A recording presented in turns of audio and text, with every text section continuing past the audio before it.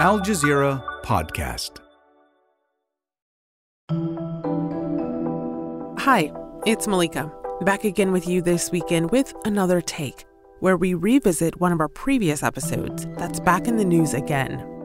This week, we have been poring over news about the war in Gaza.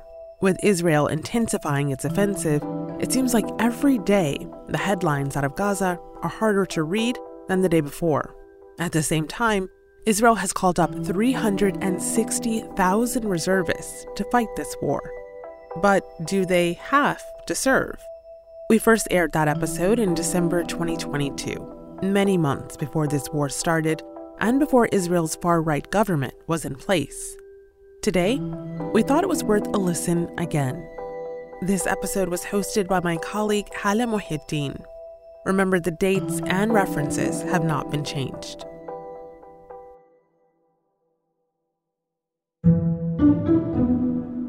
I don't know how I describe myself. I describe myself as shy, definitely, and I like to read, and also extremely involved with all things history, politics, and hopefully activism.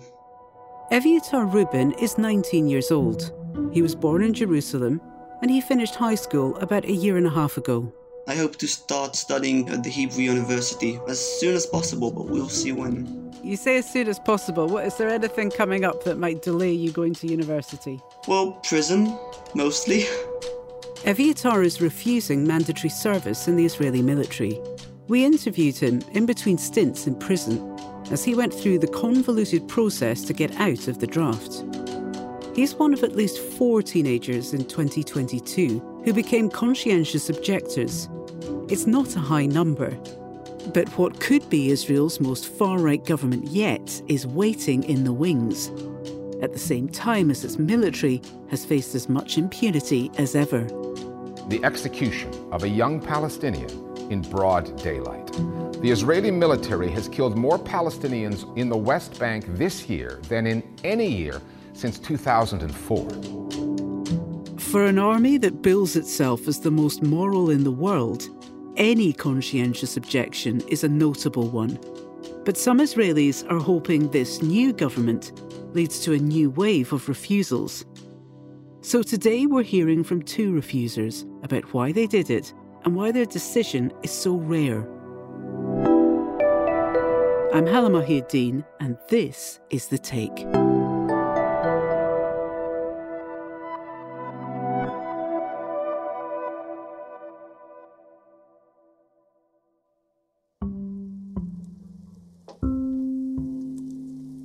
My name is Eviatar Rubin. I was born in Jerusalem in 2003. My name is Hagai Matar. I'm 38. I live in Tel Aviv, and I'm an Israeli journalist and the executive director of 972 magazine. Eviatar served prison time for his refusal this year, while Hagai served his in the early 2000s. They're a generation apart, and I wanted to hear from both of them about how it's changed their lives. I am part of a long history of conscientious objectors who refused to join the army out of rejection of Israeli colonialism, Israeli occupation. We are not willing to take part in this oppression, and we are in solidarity with the Palestinians resisting the occupation. That is the basis of our refusal. At the end of the day, I want to do what I think is right. Not joining the military, the Israeli military, is, in my view, the default for me. To understand their decisions, I asked Hagai to describe the usual process of being drafted. Could you just explain to me what military conscription in Israel is like? Because it's normally a fairly straightforward process, is it not? You could say that. Basically, all citizens are required to join the army at the age of 18, men and women alike, for varying periods of time. In reality, both Palestinian citizens and ultra-Orthodox are basically exempt from military service, as are girls, which means that a huge chunk of the population doesn't really go, and another huge chunk chooses not to go but kind of avoids the draft in different ways. Many Israelis request exemptions, with enlistment dropping from 75% to under 50% since the 1990s. It's pretty easy if you want out. There are also exceptions for pacifism and mental health reasons. Often people who don't want to serve in the army for their own reasons will use one of those to get out, since they don't come with the baggage of conscientious objection. If your refusal smells anything of politics, that you reject specifically the violence used by the Israeli state in the current conditions, then you won't be exempt. So tell us about that. You were sent to prison. Just to talk through that with us. The standard procedure has always been that you show up at the induction base, you say that you refuse the draft, you're sentenced to a period of 2 to 4 weeks. When you come back from prison to the induction base, you're asked to join the army again, you refuse again, you go back to prison, and you can do this kind of back and forth dance for 3, 4, sometimes 5 months, and eventually they'll just say, okay, we see you're not going to join the army and give you an exemption. That process was what initially happened to Haggai and what's happening to Eviatar now. But Eviatar said so far it's been pretty comfortable, considering it's Israeli military prison, except for the last night of his stint before we talked to him earlier this year. I was put in a cell with some more difficult types. And when they found out I was a conscientious objector, they started cursing at me, asking me if I was gay, insulting my mother, asking me if once I leave the prison, am I going to go to Qalqilia or to Nablus, Arabic cities in the West Bank. And eventually they indirectly threatened me physically, and I felt that I was actually getting pretty stressed. Eviatar said when he complained to the commanding officers, they moved him right away.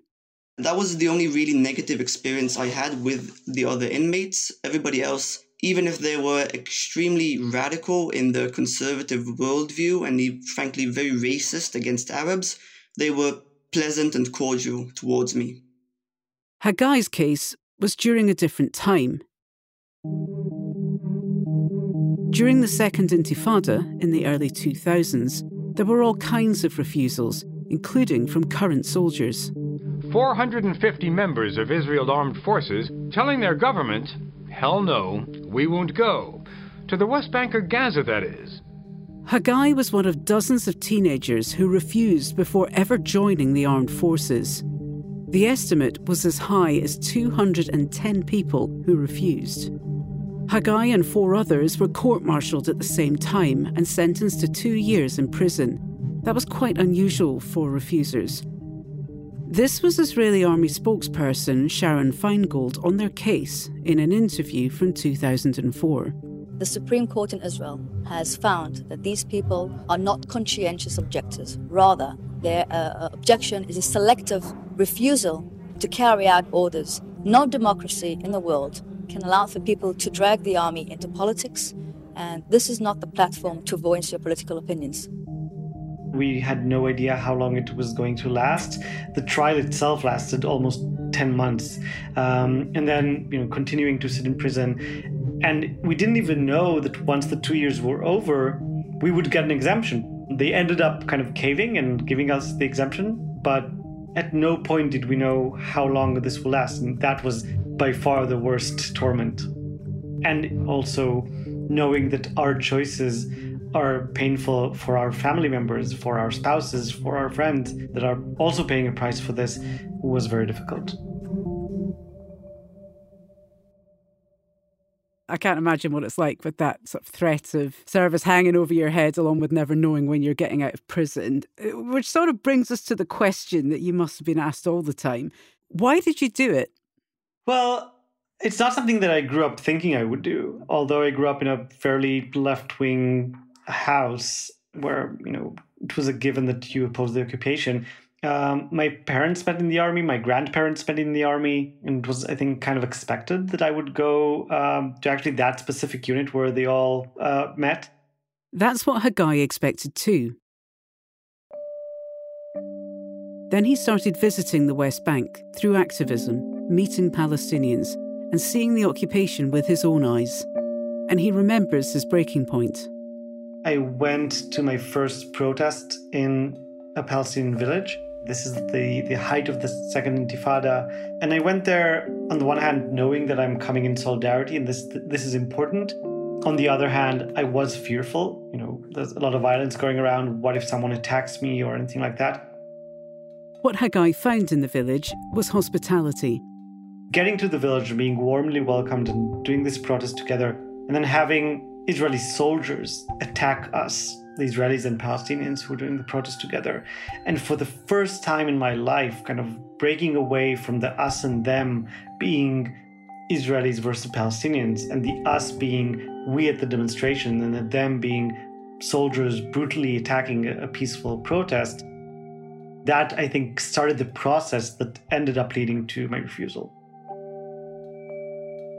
The more Haggai got involved with his activism, he said, the more he saw actions carried out that he couldn't imagine participating in, actions that still play out today. In the occupied West Bank, Palestinians, unlike Israeli settlers, are subject to military law, and settlers have preferential access to land, resources and building permits. The Israeli army refused to give me to build wells for the water in Al-Aqaba. For the third time in as many months, Israeli soldiers came for this Bedouin camp. For the third time, using heavy equipment to destroy structures donated by Western governments, even upending the limited drinking water upon which these Bedouin Palestinians depend. At first, it was kind of like, well, I won't demolish a house. I won't destroy a water well for a nomad community in the middle of the desert. But at some point, it just dawned on me that every single thing that soldiers do in the occupied territories is illegitimate, and every single thing the army does outside of the territories is meant to serve and promote the occupation. So that's when I realized I wouldn't feel right being a part of it.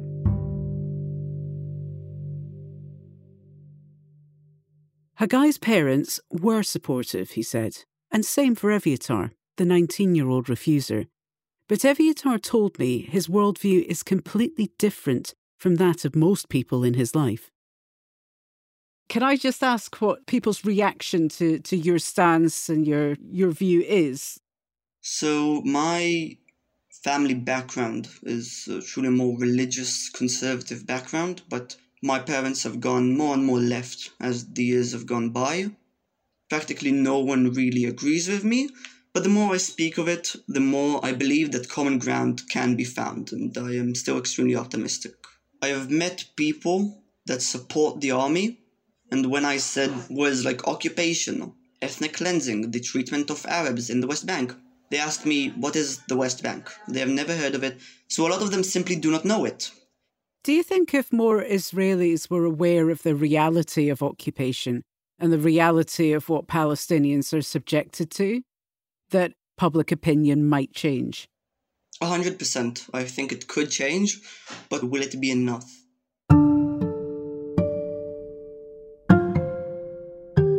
A lot of people know what is happening and what has happened.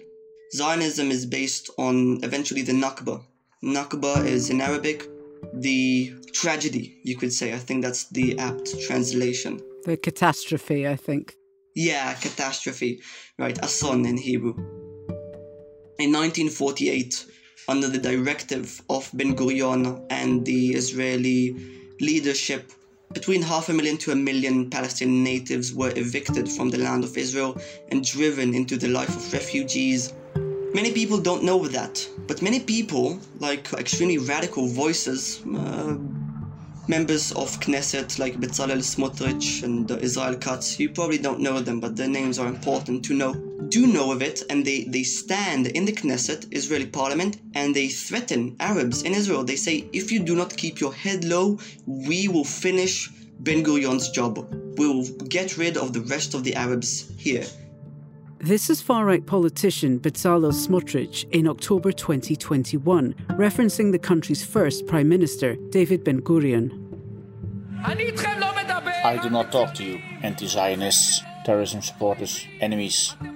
You are here by accident, because Ben-Gurion didn't finish the job. and didn't throw you out in 1948. That is the truth. So on the one hand, I think a lot of people would change their minds I think a lot of people, though, won't. I think as long as Zionism exists, and I say this as a Jewish man, as long as it exists, there will continue to be a conflict. There will continue to be an occupation. Justice can never happen as long as Zionism exists, in my view, and I am extremely radical in this view. A lot of times when people say this, they are branded as anti-Semites. I hope that me, as a Jewish man that grew up religious, I grew up in a religious household in Jerusalem, I hope that will give me a little bit of the benefit of the doubt, you could say, that I am no anti-Semite, but I realized the reality that we live in and the reality of Zionism in my views.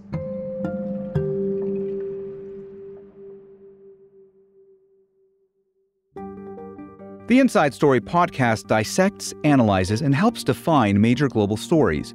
We get into the details with experts who explain how policies affect people. The Inside Story podcast by Al Jazeera. Find us wherever you listen to podcasts.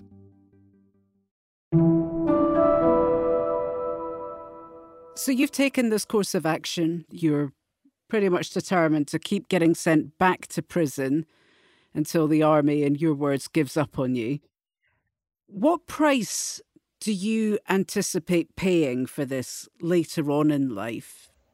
So on the one hand, some years ago, there was a law that bans work recruiters from asking people about their military service. Theoretically, that should never happen. Still though, they could see that there is a gap in the years 18 to 21 in my life and wonder, interesting, it wasn't in the military there.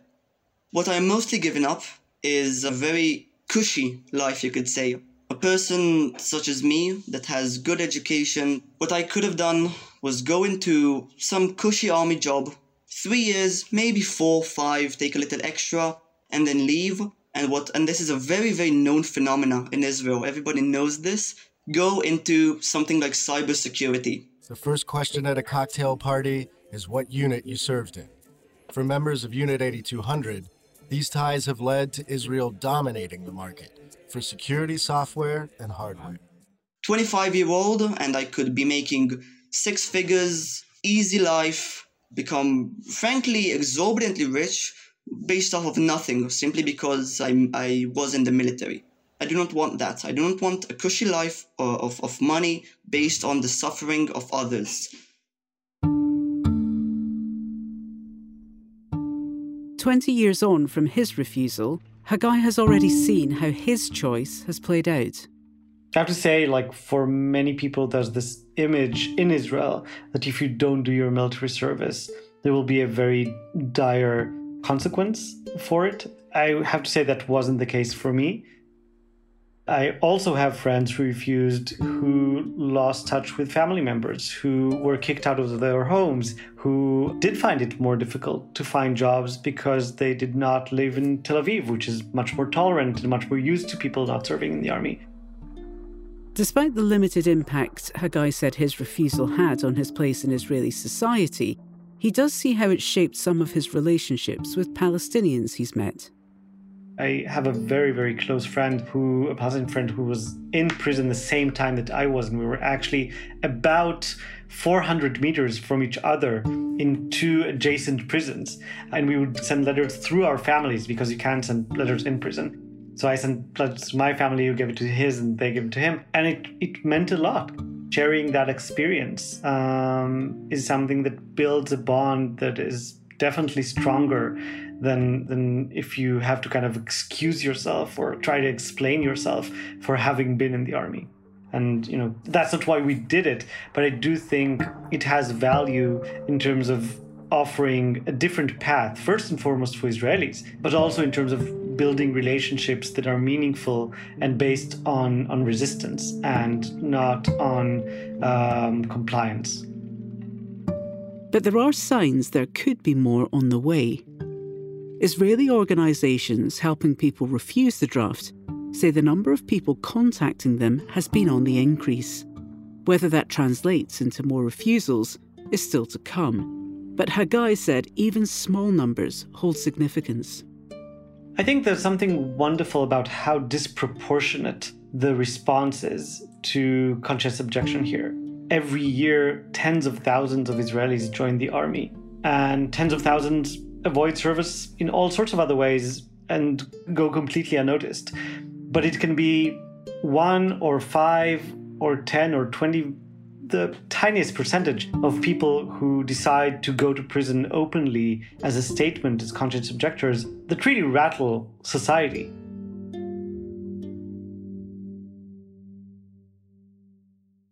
Why do you think there is this big disproportionate reaction to these small numbers of people who are very vocally refusing to take part in this? Do you think it demonstrates some kind of fear on behalf of the authorities? I think so. I think, at least in the past, I think this is gradually changing, but in many ways, the army is kind of the holiest institution in Israeli society. Sometimes you have public opinion polls on which public institutions do people feel that they can trust. The government, the courts, the army. The army always ranks highest. It's framed as where our children go, our boys and girls who are, risking their lives to protect the whole of society. And it's framed as kind of the most moral army in the world, as it is quite often dubbed in Israeli society. So take all of that and then have someone say, it's not moral, I'm not going to play a part of it.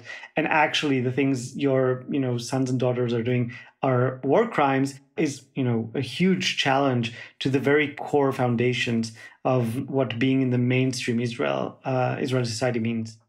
So that's a bit of a contrast to how the Israeli military is perceived around the world. There's increasing recognition by human rights organisations that Israel's occupation of Palestine constitutes apartheid. So I've got 2 questions. Why do you think so few people are refusing the army? And why is there so little support for refusers among Israelis who may well be on the left on some issues? So I think first there's a question of information and accessibility of information. You don't hear about Palestinian lives unless it's Palestinians attacking soldiers or citizens. And so the context is almost always Palestinians as victimizers and Israelis as victims. And that terribly skewed, reversed context really bars people from understanding certain developments. But it's more than that.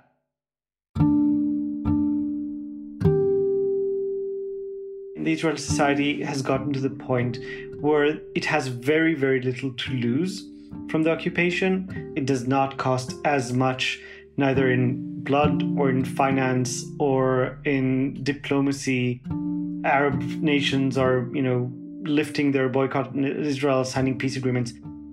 Fewer and fewer Israelis are being killed, which means that we get free land and cheap labor and all the benefits of occupation without any of the costs. Is there anything, Haggai, that you would say to refusers today? Because it is difficult to single yourself out like that. What message would you give to young Israelis who are considering refusing to serve? Go to the West Bank and meet Palestinians. This is something that very, very few Israelis, especially young Israelis, do before conscription. Go and see with your own eyes what it is that you're being asked to do. And I think once you do, you'll understand why you shouldn't be a part of it. And then there's really no choice.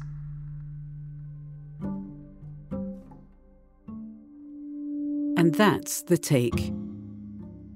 This episode was produced by Alexandra Locke, with Chloe K. Lee, Ruby Zaman, Amy Walters, Ashish Malhotra, Nagin Oliai, and me, Hala Mahieddine.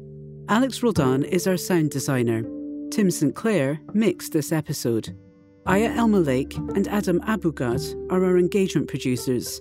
Ney Alvarez is Al Jazeera's head of audio. We'll be back.